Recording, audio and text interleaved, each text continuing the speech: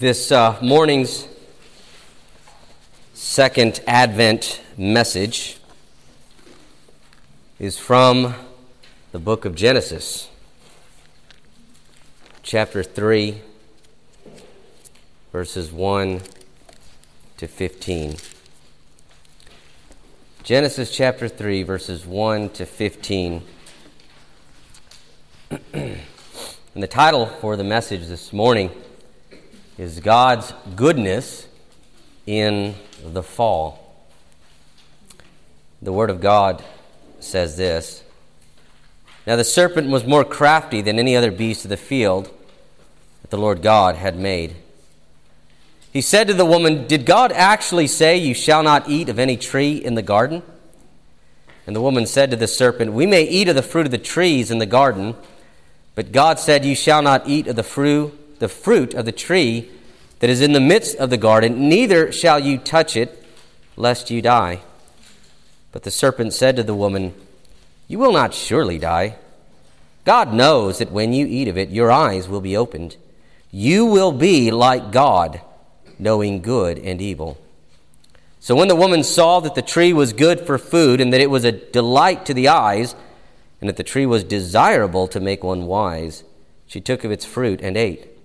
And she also gave some to her husband who was with her, and he ate. Then the eyes of both were opened, and they knew that they were naked. And they sewed fig leaves together and made themselves loincloths. And they heard the sound of the Lord God walking in the garden in the cool of the day. And the man and his wife hid themselves from the presence of the Lord God among the trees of the garden. But the Lord God called to the man and said to him, Where are you? And he said, I heard the sound of you in the garden, and I was afraid, because I was naked, and I hid myself. And he said, Who told you that you were naked? Have you eaten of the tree of which I commanded you not to eat? The man said, The woman whom you gave to be with me, she gave me fruit of the tree, and I ate. And the Lord God said to the woman, What is this that you have done? And the woman said, The serpent deceived me, and I ate. And the Lord God said to the serpent, Because you have done this, cursed are you above all livestock, and above all beasts of the field. On your belly you shall go, and dust you shall eat all the days of your life. I will put enmity between you and the woman, and between your offspring and her offspring, and he shall bruise your head, and you shall bruise his heel. Let's pray. Our gracious God, merciful Father, we pray that at this moment, Lord God, that your Holy Spirit would take hold of our minds and of our attention and of our affections. And we pray that you would teach us your word. We pray that this morning and during this time of the year, that as we reflect upon the greatest event in world history, the incarnation of your Son, Jesus Christ, Father, we pray that you would magnify yourself, that you would magnify your Son in our mind's eye, and that you would receive greater glory, and that we would depart from this place this morning with a deeper appreciation and gratitude for what you have done for us, and a greater desire to live lives of worship to you every day. Lord, we pray all this in Christ's name. Amen. So last week marked the beginning of the Advent season, and the theme for this year is God's goodness revealed. And last Sunday the message was from Genesis 1, verses 26 to 31, where we see God's goodness in creating Adam and Eve. Dr. Joe Kelly delivered the message on that text last Sunday, because ultimately we are left to ask the question, why did God create Adam and Eve in the first place? Well, it is certainly not because God was lonely.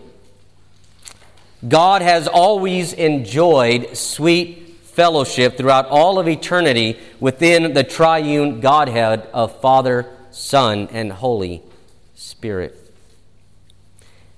And it is certainly not because God needed anything outside of himself. God is self-existent. God is self-sufficient. Everything that God needs, he finds within the fellowship of Father, Son, and Holy Spirit. God needs nothing beyond that. Then why did God create Adam and Eve? For his glory. God created humans for his glory. God desired, not needed, God desired to be known and worshiped.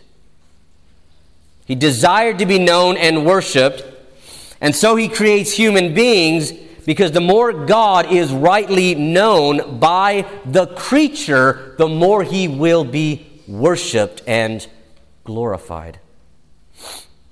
This is because God is the greatest good that exists. There is no greater good beyond God. There is nothing and there is no one more good, more enjoyable, or more pleasurable than God.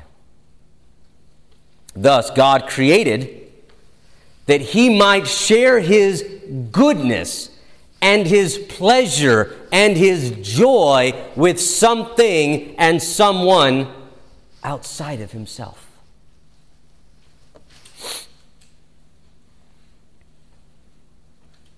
And in so doing, he brings himself great glory and honor and worship.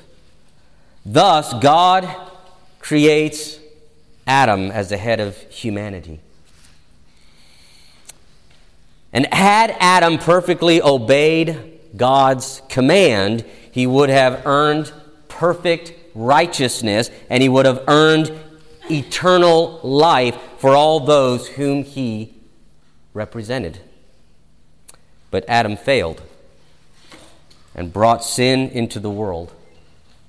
Thus, thousands of years later, Christ is born into the world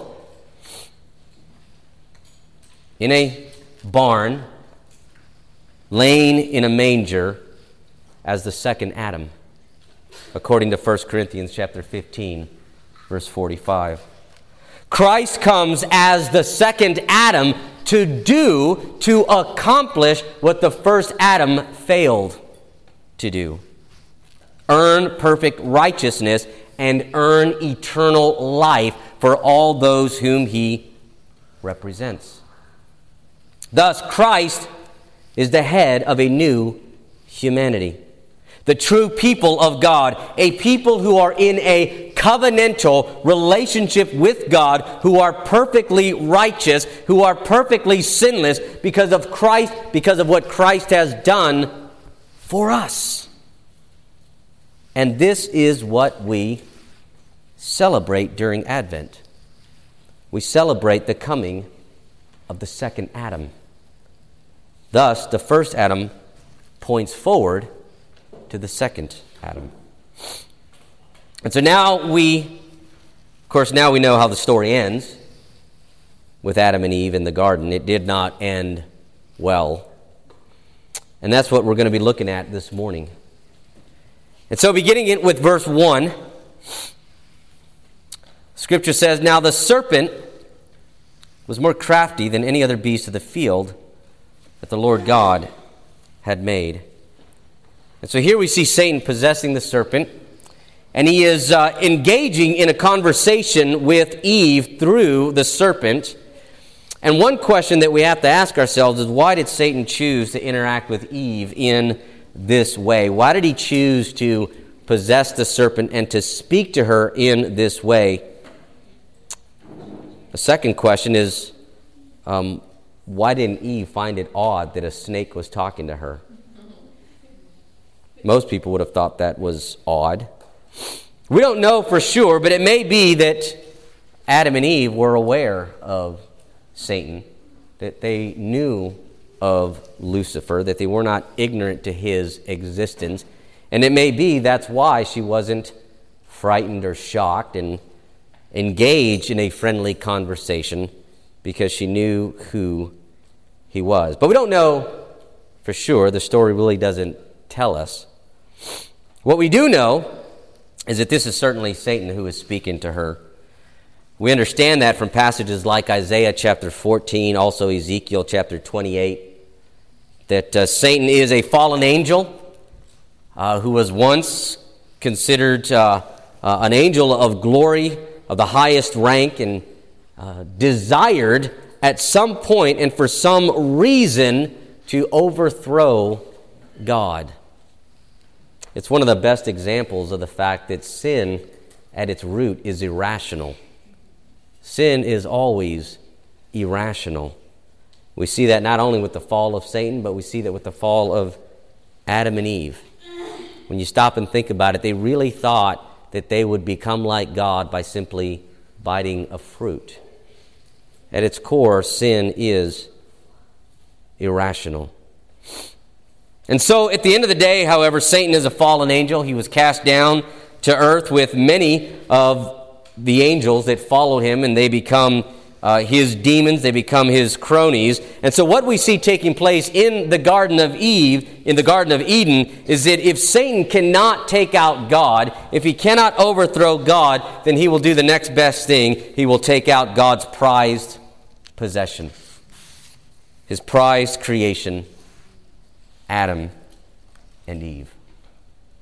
And so Satan says to Eve in verse 1, "Did God actually say that you shall not eat of any of the tree in the garden?" You know, it's interesting that God actually said they could eat of any tree in the garden. You can eat from all of the trees in the garden except one. You shall not eat from the tree of the knowledge of good and evil. And yet the serpent asked the question, did God actually say you shall not eat of any tree in the garden? In other words, he's trying to portray God as being harsh, cruel, unloving, demanding, unreasonable. You know, this is the most common tactic that the devil uses even today. He takes the truth of God's word and then he twists it just enough to lead people astray. In the end, the serpent is trying to get Eve to question God's word. Or minimally, he is trying to get Eve to question her recollection of God's word. What did God actually say? It would also appear that the serpent is speaking to both Adam and Eve. As we see in the Hebrew, that every occurrence of the word you in verses 1 through 5 is in the plural in the Hebrew text. Thus, he is speaking to more than one. And so Adam's tremendous mistake and his contribution to this entire debacle was not protecting his bride from bad theology. This is the same mistake that many husbands continue to make today, idly standing by while their wives listen to or read bad theology, believing that, well, this is simply between her and God.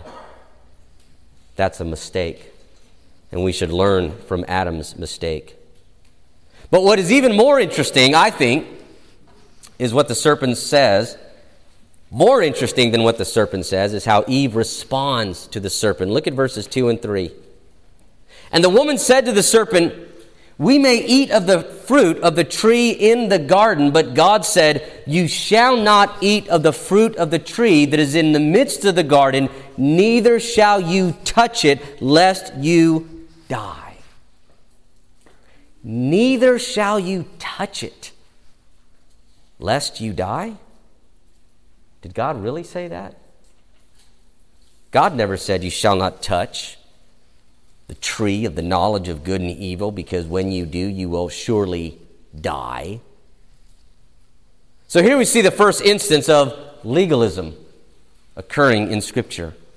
Because legalism is adding something to God's word or creating additional boundaries or requirements that God has not commanded, that God has not laid upon his people. And this is a sin. It is a sin. God forbids doing this in various places in Scripture. I'll give you just one reference. Deuteronomy chapter 12, verse 32, Scripture says this, "Everything that I command you, you shall be careful to do. You shall not add to it or take from it." To add to God's word is just as evil as taking away from God's word. God says, "Everything that I command you shall do, you shall not add to it, and you shall not take from it." It is a sin to subtract or add to God's word. Why is that? Because when we engage in legalism, when we create additional laws or rules or boundaries which God has not required, we are essentially questioning the sufficiency of God's word. We are by our actions saying God's word alone is not enough to protect us and to keep us safe. And so we add to it. And this is what Eve was doing. And so the serpent replies in verses 4 and 5, "But the serpent said to the woman, 'You will not surely die. But God knows that when you eat of it, your eyes will be opened, and you will be like God.'" Oh, who doesn't want to be like God? Who doesn't want to be the master and commander of his own ship? The master and commander of his own destinies. Answer to no one. Do what we want. Be sovereign in our own little world. You will be like God, knowing good and evil. So here, Satan is attempting to get them to question the trustworthiness and the goodness of God. In other words, what Satan is saying to Adam and Eve, God is not being completely truthful with you. He's not being completely honest with you. God is withholding something good from you. That's why he doesn't want you to partake of the tree of the knowledge of good and evil, because he knows that you'll be improved. You'll be like God. God doesn't want competition. He's trying to keep you down. He's trying to oppress you. He is trying to keep something good from you. You know, the devil still does this today. This is still his most common strategy. You don't have to follow God's word exactly as it's written. You will not surely die. It's not really a sin. God will not actually be angry or disappointed with you. It's really not that big of a deal to fudge on God's commands or on his words. Just a little. Don't be so serious about living the Christian life. Don't take the obedience of God's word so seriously. Loosen up. In the end, God is really just trying to keep something from you. So often we listen to the devil. And when we do, he absolutely loves it. It reminds me of the advice that Uncle Screwtape gave to his nephew Wormwood in C.S. Lewis's wonderful novel, The Screwtape Letters. If you've read the book, you remember at one point he tells Wormwood, you don't have to get your patient to turn against God. You just have to get him to focus on anything but God. Get him to be interested in reading the newspaper or even just lying around and doing nothing. So long as he is not focusing his attention on God, you will be quite successful. And so the devil tells him that if they eat from the forbidden fruit, they will be like God, knowing good and evil. This is how the devil operates. He mixes truth with lies. In one way, he tells the truth, but in another way, he lies. Because they will become like God intellectually and experientially, knowing good and evil. That part is true. They will become like God, knowing good and evil. Because up until this point, they did not know evil. They did not know what it was. They had no experiential knowledge of it. God knows what evil looks like. God knows evil. He has experienced evil, not personally in the sense of committing evil, but God has witnessed the evil of Satan attempting to overthrow God. He has seen evil up close and personal. And Adam and Eve will soon become intellectually and experientially knowledgeable regarding good and evil. But on the other hand, they will not become like God, because they will not be able to handle this knowledge of good and evil. You see, the difference between God knowing good and evil and Adam and Eve knowing good and evil is like the difference between a scalpel in the hands of a trained surgeon and a scalpel in the hands of a toddler.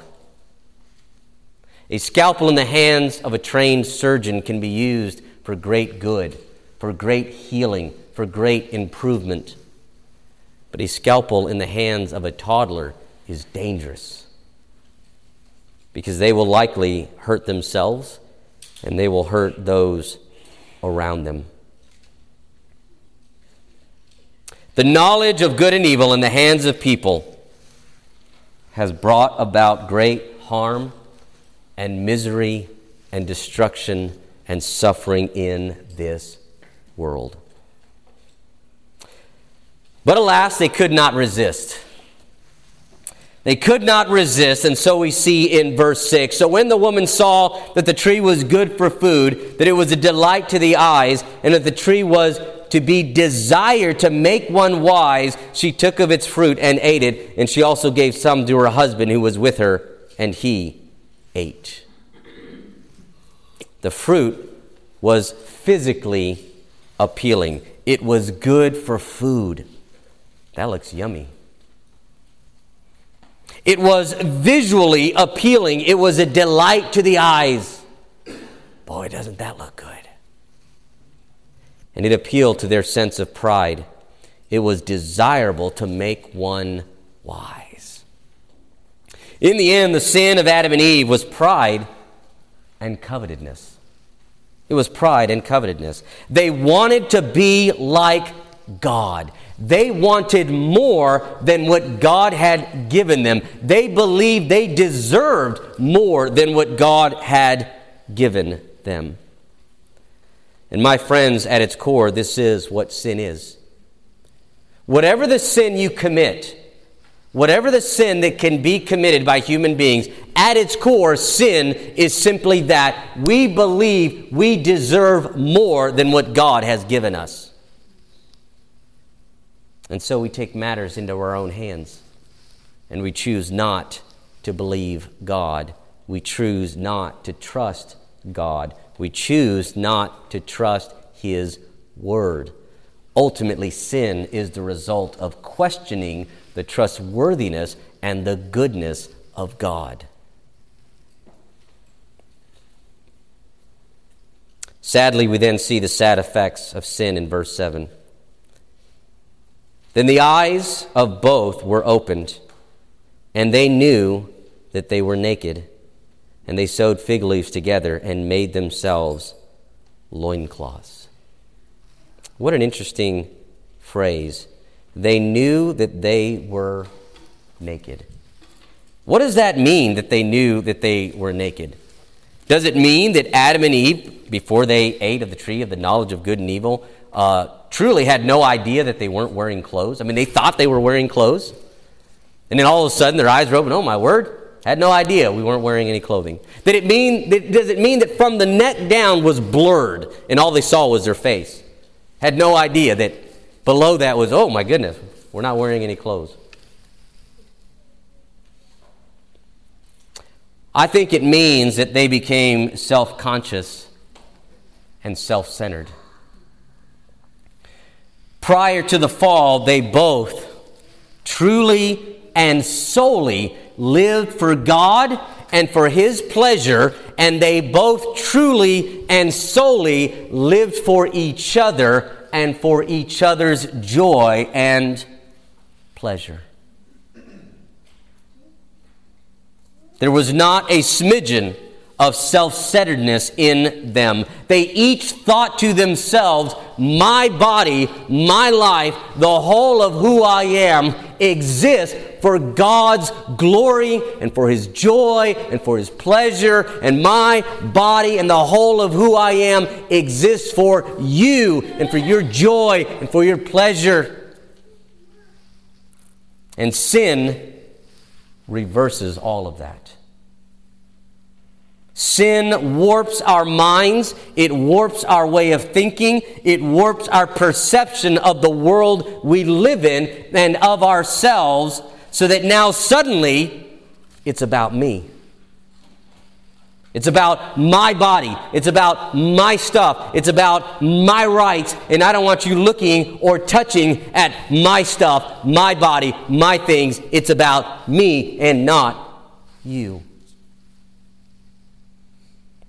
Suddenly, Adam and Eve became very self-conscious and self-centered.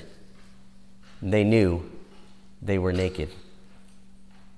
And then we're told in verse 8 and following, and they heard the sound of the Lord God walking in the garden in the cool of the day, and the man and his wife hid themselves from the presence of the Lord God among the trees of the garden. But the Lord God called to the man and said to him, where are you? And he said, I heard the sound of you in the garden, and I was afraid because I was naked, and I hid myself.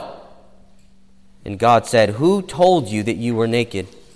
Have you eaten of the tree of which I commanded you not to eat? There are several things that are puzzling about these verses. First, how did they hear the sound of God walking in the garden? We know from Scripture that God is spirit. So how did they hear Him walking? This is very likely anthropomorphic language in the Bible. Anthropomorphic language is when the Bible uses human imagery in order to communicate something about God.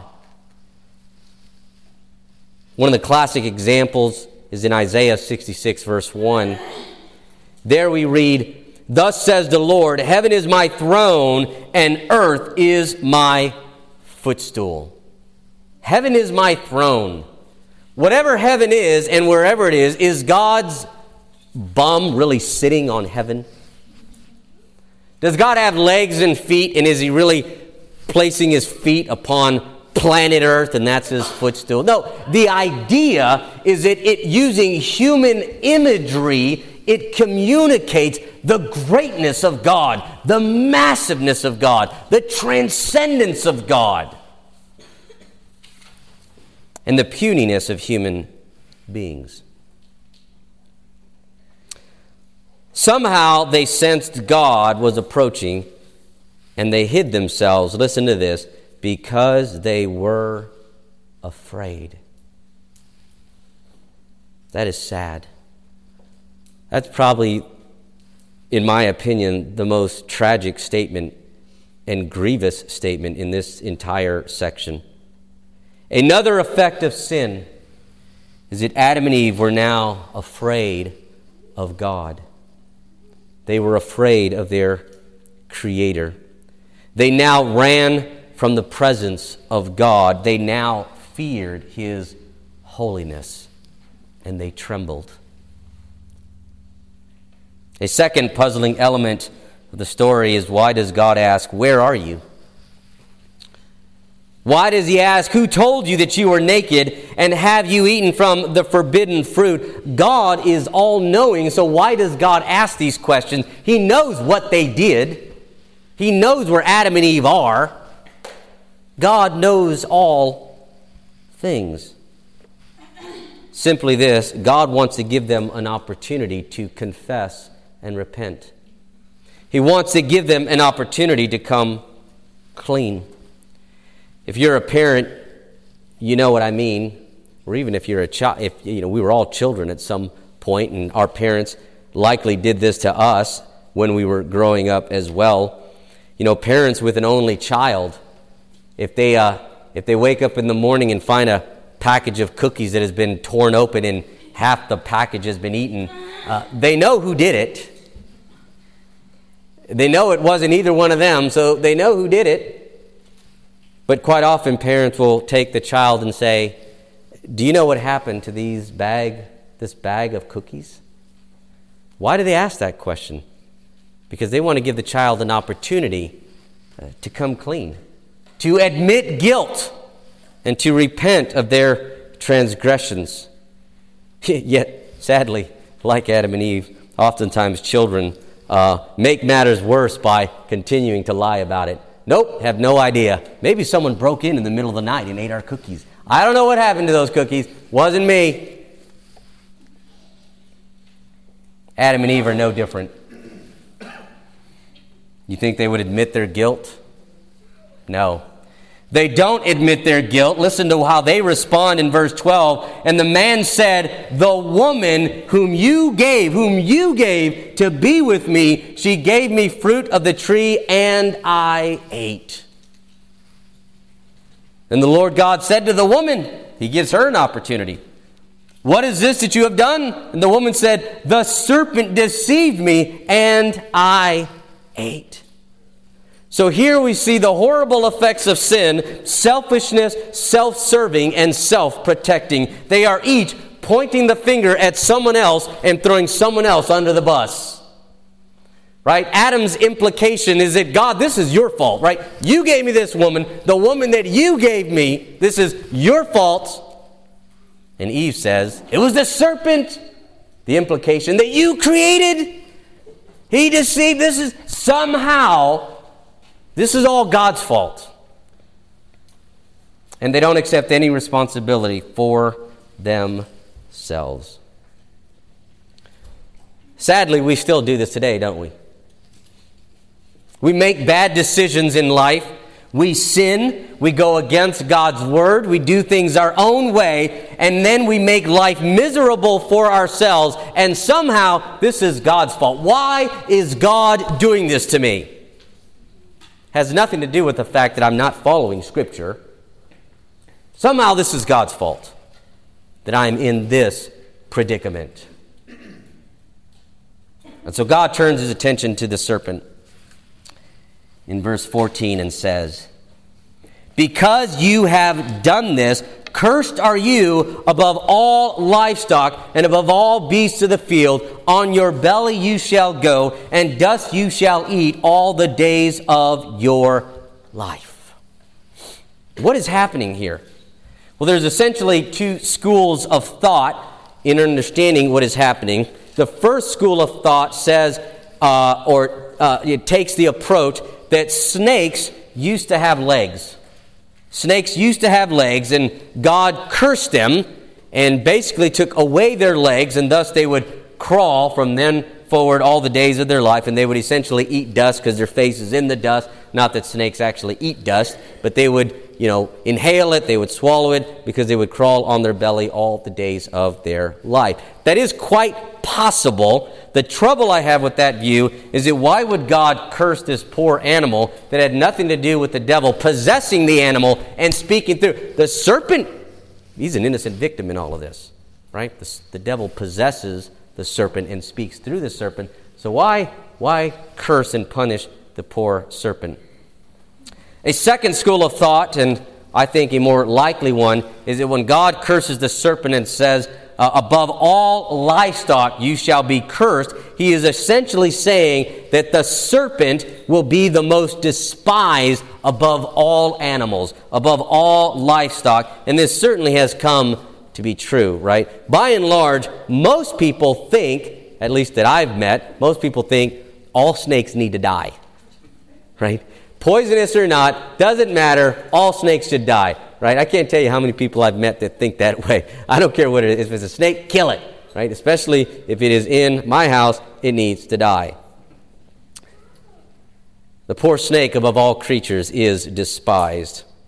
Thus, when God says, on your belly you shall go, he is likely making a change in the significance of snakes and not in the existence of snakes.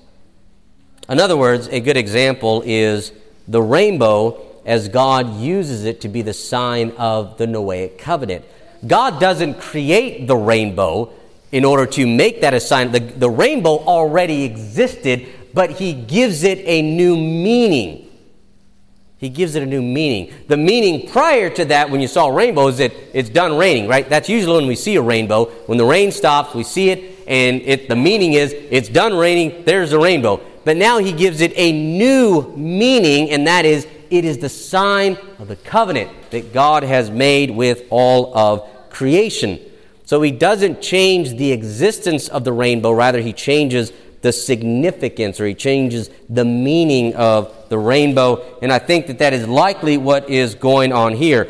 God doesn't cause snakes to crawl on their belly. They already did. He simply gives meaning to snakes crawling on their belly, so that from that day forward, every time we look at a snake crawling, we are reminded of what happened in the garden and that horrible event, and snakes are despised. But it's a minor point of debate. You can take that with a grain of salt. It doesn't really matter to me which position you would prefer to hold to. But now we come to one of the most important verses in the entire Bible, verse 15.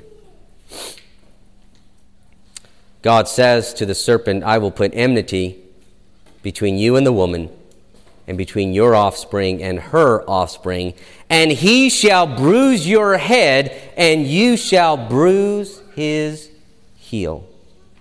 At first reading, it seems that God is going to put enmity between snakes and humans. That's what it sounds like when you first read it. But then it becomes clear what is meant when we notice that the text suddenly shifts to singular pronouns in the second half of the verse. God says he, it's in the singular, he shall bruise your, singular, your head, and you, singular, shall bruise his head. He's talking about two people, two individuals. So then what is meant in the first half of verse 15? God is communicating two truths. On the one hand, from this day forward, there will be two spiritual lines of humanity running throughout all of redemptive history. There is the offspring of Satan, that is, those who are not the people of God, who follow Satan's lead, who walk by the power of and the principalities of darkness. And then there are the offspring of the woman, that is, the people of God. And we see these two lines will forever be at one another's throats throughout all of redemptive history. In fact, we see that immediately beginning with Cain and Abel. Abel worships God rightly. Cain does not, so Cain kills Abel, and this continues throughout all of world history. There are two lines of people in the world: those who are the people of God, the offspring of the woman, and in those who follow Satan. The second truth is that from the offspring of the woman will come one who will bruise or strike the head of the serpent, while the serpent will merely strike his heel. The imagery is of one, stomping on the head of a serpent. As he does that, it may be that the serpent at the very last moment might strike his heel, but it'll be minor in comparison to what will happen once he puts the heel of that boot onto the head of the serpent.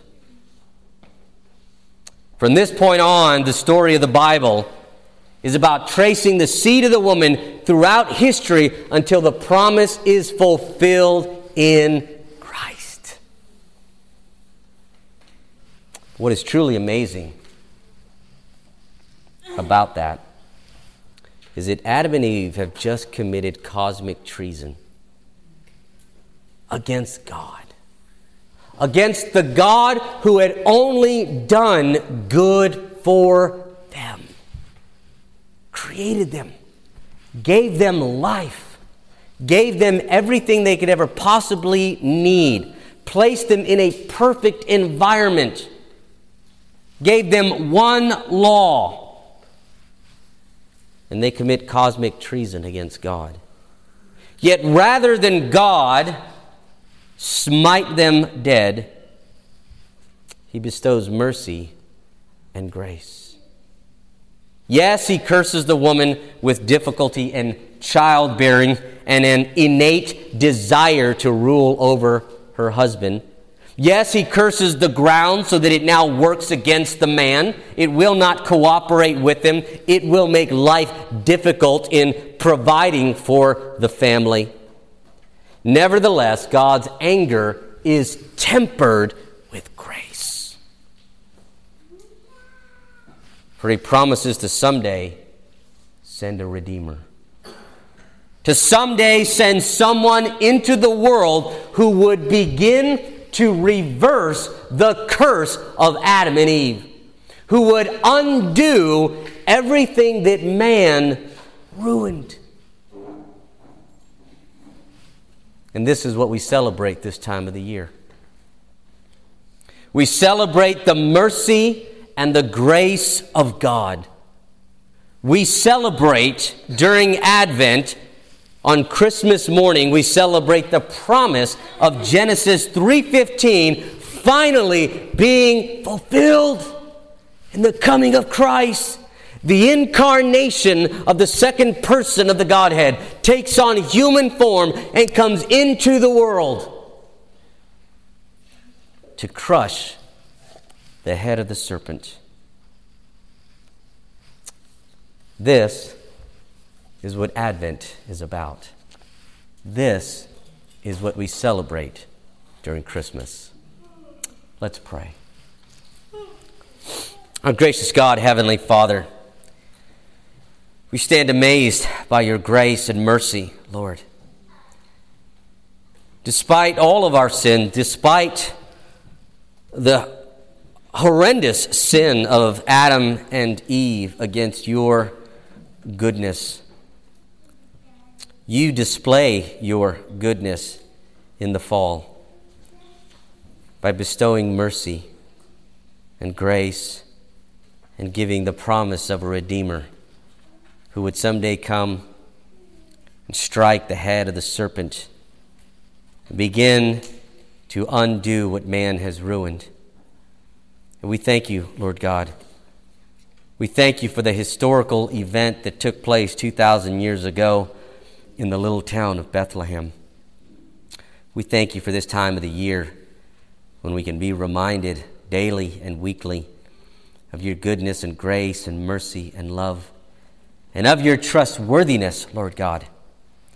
And we pray, Father, that you would help us to not make the mistake of Adam and Eve, but that we would trust your word as it is written, as it is revealed to us, knowing that you are good and all of your laws are good and just and right and holy, and your word and your commands are trustworthy.